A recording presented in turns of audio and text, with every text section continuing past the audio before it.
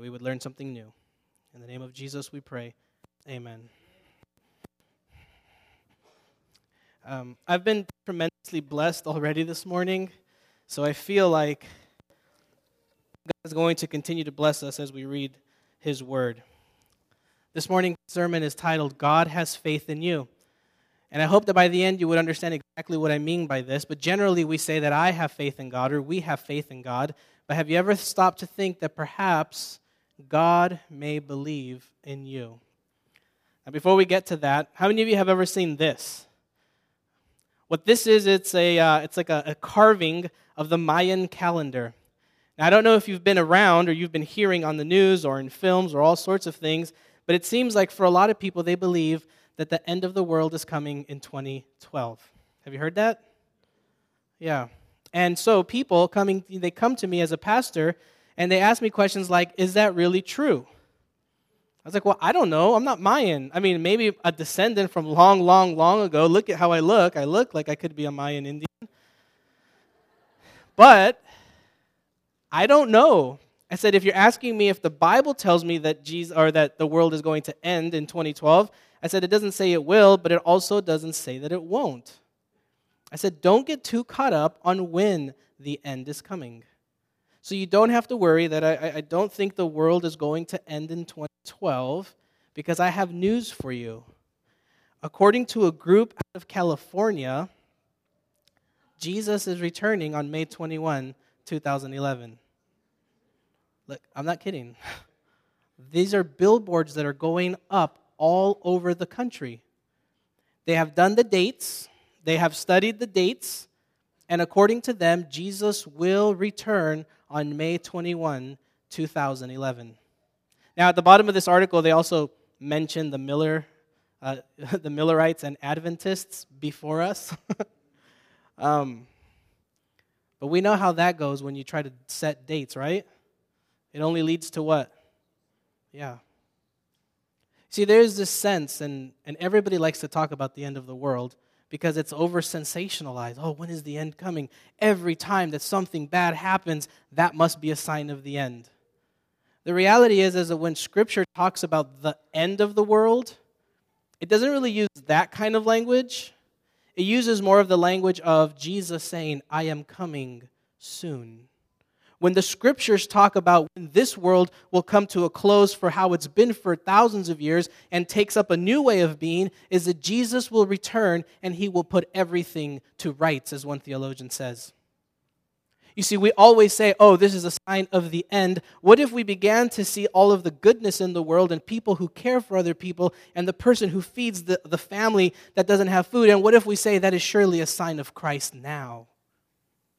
See, we get so fascinated with the time of the end that we sometimes forget that before that end comes, or what I like to call the new beginning of the new earth, what if we start drawing attention to all of the things that God is already doing now, all of the good and beautiful things as Paul calls us to? He says, focus on what is good, pure, honorable, true. What if we focus more on that kind of stuff as opposed to only the bad stuff?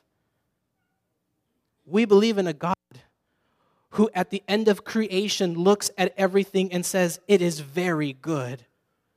We believe in a God and we worship a God that the Scriptures describe as good, perfect, true, unchanging. Why don't we focus on that kind of stuff? There's a scripture that talks about that Jesus will come like a thief in the night with the idea of He's not a thief, but He's just going to surprise us. And we, as Christians, as Seventh-day Adventists, and as Christians abroad, we are to be doing the work of Jesus who came before us.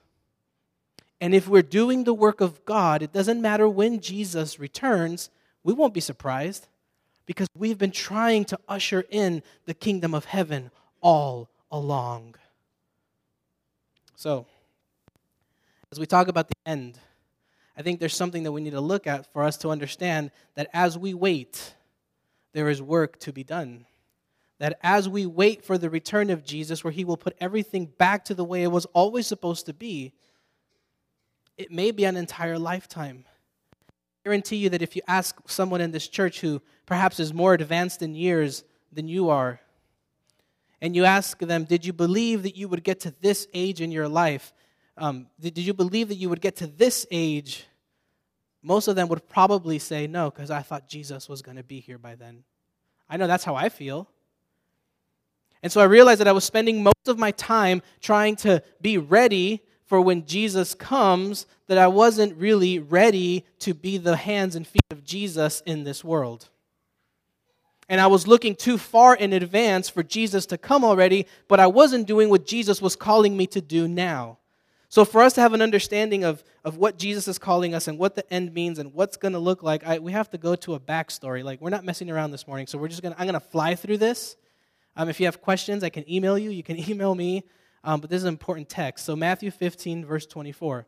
Let me set it up. There was a lady who comes to Jesus who needs her daughter, I believe it was her son, that needs to be healed. And this is what Jesus says to her. I was sent only to the lost sheep of the house of Israel. When Jesus was around and people wanted salvation or healing, Jesus would say, I've come, I was sent, my path was for the lost sheep of Israel. Now, if you were not an Israelite or if you were not Jewish at the time, then Jesus was not here for you. Is that hard to hear? I mean, it's in the Bible. I'm not making this up. We always start from the scriptures. He says, I am not here for anyone else. I'm here for the lost sheep of Israel. Now, if you think that, just stick with us. We're going somewhere in this sermon. But I want to look at another backstory that happens thousands of years earlier, and it's going to come from Jeremiah chapter 2, verses 5 through 8. And this is what Jesus is alluding to. Thus says the Lord, what wrong did your fathers find in me, that they went far from me, and went after worthlessness and became worthless? They did not say, where is the Lord who brought us up from the land of Egypt, who led us into the wilderness in the land of dark deserts and pits, in a land of drought and deep darkness, in a land that none pass, where no man dwells? And I brought you into a plentiful land to enjoy its things. But when you came in, you defiled my land and made my heritage an abomination. The priests did not say, where is the Lord? Those who handle the law, or the scriptures for them, did not know me. The shepherds transgressed against me. The prophets prophesied by Baal, another god that wasn't God, and went after things that did not profit. Jesus comes for these people.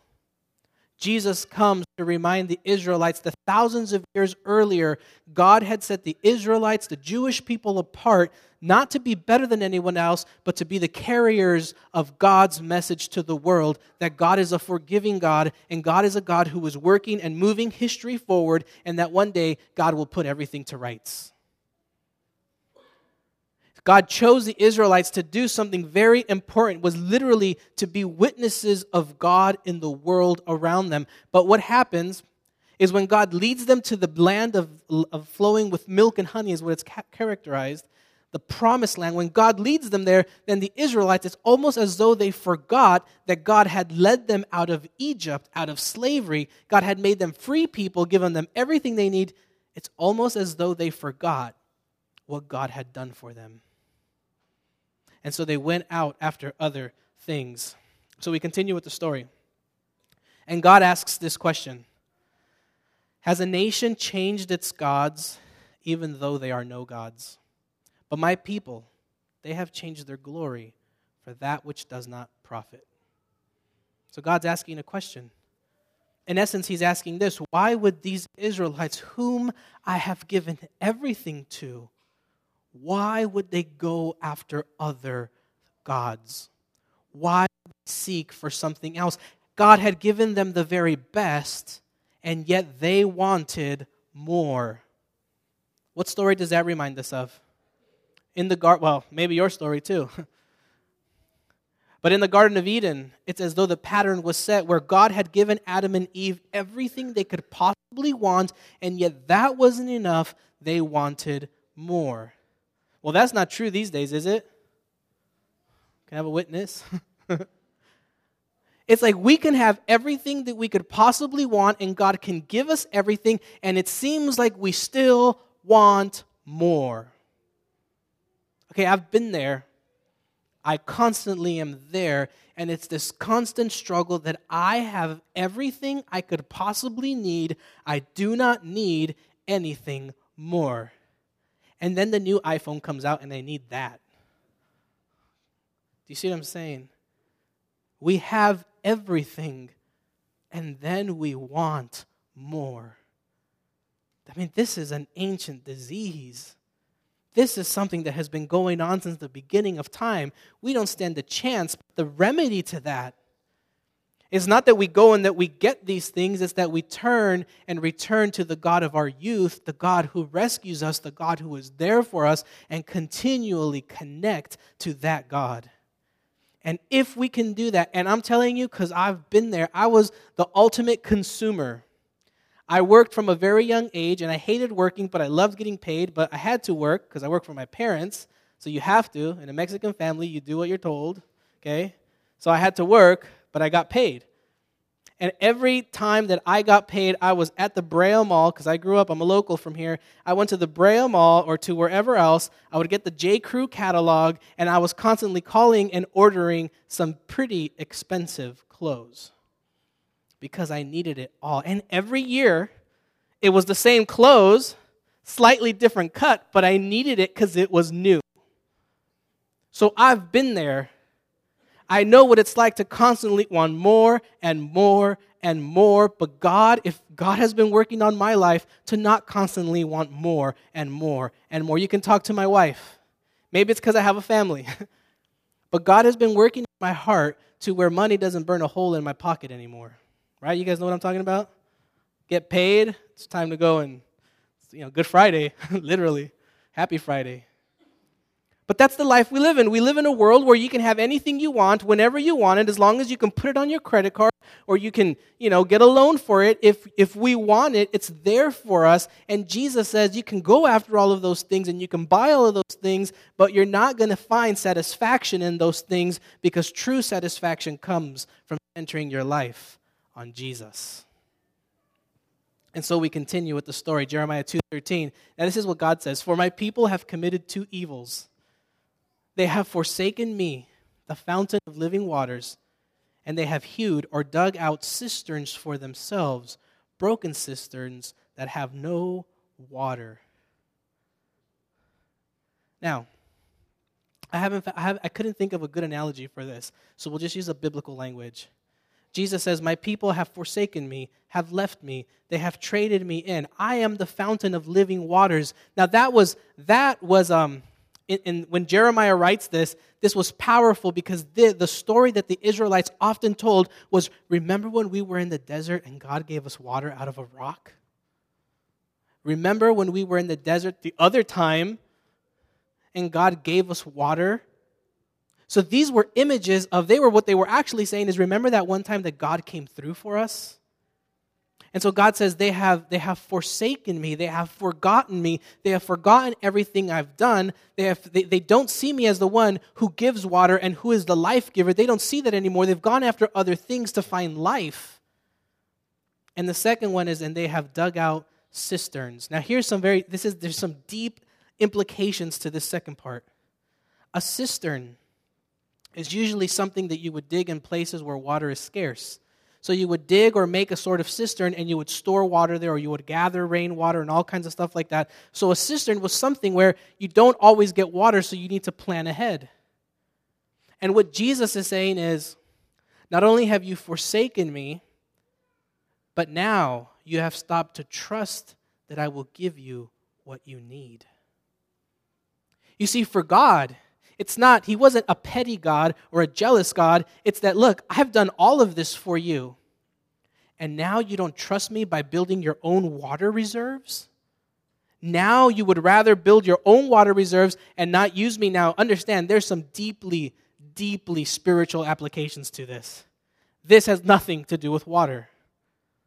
This has everything to do is, do you trust God to guide you and be with you? Do you trust God with your life? That's the question in all of the Old Testament, is that the Israelites stopped trusting that God had their best intentions at hand. We stopped trusting in God sometimes because we know better. God is silent. I don't see God. God, I trust you, but I know better because I'm the one that's going to have to go through this. And so sometimes we stop trusting God because we don't trust him to lead us forward. Now, we may not verbalize it, we may not think it, but that's what's going on in our hearts sometimes. And so now we come to this. Jesus says, I have come to the lost sheep of Israel. That's who I came for. And we just understood what he meant by that he came to get the Israelites back, to get them to understand that they had a more meaningful calling than just being a chosen people. So now this leads us to the text that will make things clearer. Like I said, there's no messing around today. We're going straight, we're at church, right? Let's have a Bible study. Here we go. Matthew 28. And Jesus came, this is after Jesus was resurrected. Jesus came and said to them, all authority in heaven and earth has been given to me. Go therefore and make disciples of all nations, baptizing them in the name of the Father, of the Son, and of the Holy Spirit, teaching them to observe all that I have commanded you. And behold, I am with you always to the end of the age. That's how Jesus talks about the end of the world. He says, when this world comes to a close the way it is, I will be with you there. I will never leave you. I will never forsake you. There is no need to fear. But this is where the backstory catches up to this. Jesus says, all authority on heaven and earth has been given to me. Go therefore, it might even be better understood like this. Go therefore now, and make disciples of all nations. Notice he doesn't say of all of the nations. What Jesus is doing here now is that he is opening up his death and resurrection and the salvation that comes with Jesus. He is now, in this statement, opening up salvation for everyone and anyone. Do you see that? This isn't the command to go and evangelize everyone at any cost. This is Jesus' deeply theological understanding that where once he came for Israelites, now his message is for everyone, always, everywhere. This text, this passage is Jesus telling his disciples and us, consequently, thousands of years later, that we are now to go and to preach that Jesus is for everyone, always. And so it says, go, therefore, make disciples of all nations. And here's where I want to pause for a moment. When we think about going into the world, we often think about going to faraway lands, to Africa, to India, to wherever people need Jesus, right? Which is everywhere. But the reality is I don't have the time or the money or the ability to go somewhere far away. I don't. What I do know and what I do understand is that Jesus is calling me to be a missionary into my own world, into my own city, into the world and the life that is around here. Jesus is calling me to learn the culture and the language. When you go or far away to Africa or something, they make you go into this immersion process where you try to learn some of their language, you learn their culture, you learn about their gods, you learn about their music, you learn about their food, you learn about as much as you possibly can so that when you go there, you don't say dumb things or you don't say things that are offensive. And I think that we've lost the art of that here in our world because we live here and so we think, well, everybody should just be Christians. They should just know about Jesus. The reality is A, that's not the case. And B, it's time for us to put our arrogance aside about what is right and step into somebody else's life who isn't a Christian and learn about their life experience. You see, you can't convince somebody to become a Christian by giving them Bible verses. Usually you can't. It's too hard. You'll have an argument with somebody. I used to have arguments all the time about the scriptures until I realized I was making more enemies than I was making friends. So I stopped having to be right all of the time. In that case, I still think I should be right all the time, but it's another sermon. But it's time for us to put our arrogant views aside and say, look, to go into the world, we have to change some things up sometimes. To go into the world, we have to understand life in a way that is outside of the way I was raised. I was raised as a Seventh-day Adventist. That's all I know. That's all I ever will be. Okay? And so sometimes we're afraid to step outside of that and just get to know other person's story because we're afraid that we're going to be hanging around with the wrong kind of people. Except that Jesus only hung around with the wrong kind of people. With hookers, yeah? With what they call tax collectors, which we still don't like, but whatever. It was very different. They were exploiting people back then. He hung out with Gentiles, with lepers. I mean, this guy was hanging out with all of the wrong people. And Jesus put aside the fact that, oh, by the way, I'm God. And he says, okay, I'm God, but today I'm just going to be human and enter into life with you. Now, some of the things that we have been doing. Now, the elders of this church and myself, we gathered together for a weekend at the beginning of the year. And we said, where is this church going? What are we trying to do with this church? If we're just going to be here and have a worship service and go home and come back next Saturday, okay, we can do that, but I'm going to be doing a bunch of other stuff on the side. Basically was what I said. But if you guys are committed to taking this church forward and being a faithful church for Jesus in the city of Orange, then we have to begin to do some stuff differently. First of all, we have to know where we're going. And so the elders, together with myself, said that through grace, we will learn to be faithful followers of Jesus. That's our vision. If we look back 10 years from now, we want to show you how to be faithful followers of Jesus. And part of that is going out and making disciples. The problem with that is it's not always that easy for me to tell you, like, Dave, go and do this. Because then he's just going to memorize it and do it, and he's not going to feel it. How did Jesus make disciples? By spending time with them. I mean, he literally just hung out with them, and he taught them where he could, but he just stayed with them. And when Jesus left, the disciples remained disciples. They didn't become perfect. They didn't become gods. They just remained lifelong learners of what it means to follow Jesus. And they got it wrong. And they argued. Hey, by the way, disciples argued all the time. It's in the Bible. Okay, one of the disciples was mad at the other disciple for baptizing Gentiles without making them have a circumcision at an adult age. I wouldn't have joined either. People argue all the time. In church today, there's disagreements. That's not a surprise. But you argue at home with the people you love the most. Wherever you get two people together, there's going to be disagreements. So part of what the elders and I have been doing is trying to find a way, and it's slow going because we want to do this right, but find a way where each one of you understand that to be a follower of Jesus is to trust your life to Jesus, hence every sermon I've been preaching for the last several months. Trust your life to Jesus, and then use what God has given you to serve others.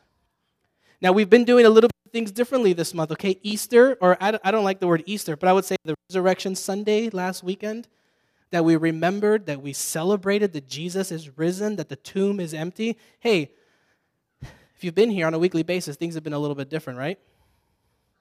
Right? Some of you have loved it. Some of you not so much. We're a diverse church with different tastes. Here's a problem. For those of you that loved it, church is not about whether you like it or not. For those of you that didn't like it, church is not about whether you like it or not. Church is that God has been blessing us all week, and we gather together in this building, and we lift our voices and our hearts and our minds and our beings to God, and we say, we are thankful for what you have done for us. So there's going to be weeks that you're like, I'm not feeling it. It's okay. We still love Jesus. We still proclaim Jesus. We still raise Jesus up. There's going to be weeks that you love it. That's great because we're still going to preach Jesus. We're still going to say that he's the only way to salvation. We're still going to love you. I get it, but the command of Jesus is go. Jesus said there's going to be some places they're not even going to welcome you. Wipe the dust or shake the dust off your feet. Keep going because Jesus, the message will always, when it is proclaimed, people will listen. And so we pray for your patience. But understand that Sabbath morning isn't just about you and me. It's about that we are creating opportunities for you to invite family and friends that maybe, didn't feel like inviting before. I'm sorry, I'm going to go ahead and say it. I'm loving what we're doing. Okay, this last month was a very special event though. Resurrection Sunday. That's the day when non-Christians and Christians who stop going to church will come back to church. Okay? That's why we try to do stuff that was creative. Some people, they just want me to stand up and preach, and that's great. I love it. I'll preach for an hour. No music, nothing. I'll just preach. But that won't work. Some people love the music. Great, we're trying to get to that. Some people like the creative stuff. Great. We're not trying to entertain. We're trying to engage. And second of all, a relationship with God, it's okay if it's fun. For your kids to come to church and say that was fun, probably better than saying, I don't want to go back there because it was boring. Okay, I went through a time in my life where I didn't want to go to church because it was boring and it was bad and it didn't make sense. Guys, I know that this is your church. I may have the title of pastor, but I do feel that God has called me here to work alongside you so that we can go into this world and make disciples and baptize them. And sometimes we have to do some stuff that makes us a little uncomfortable. We will never sacrifice theology. I will never come up here and preach from a book other than the Bible. Okay? I will never preach anything other than Jesus is the way, the truth, and the life. I will never preach grace and grace alone. I will never preach anything other than grace and grace alone. I will do the best that I can to love you, to pray for you. But we got to do this. Because as we wait for Jesus to return, it is our sacred calling to be God's hands and feet in this world. One little part of that is what we do here from 11 to 12.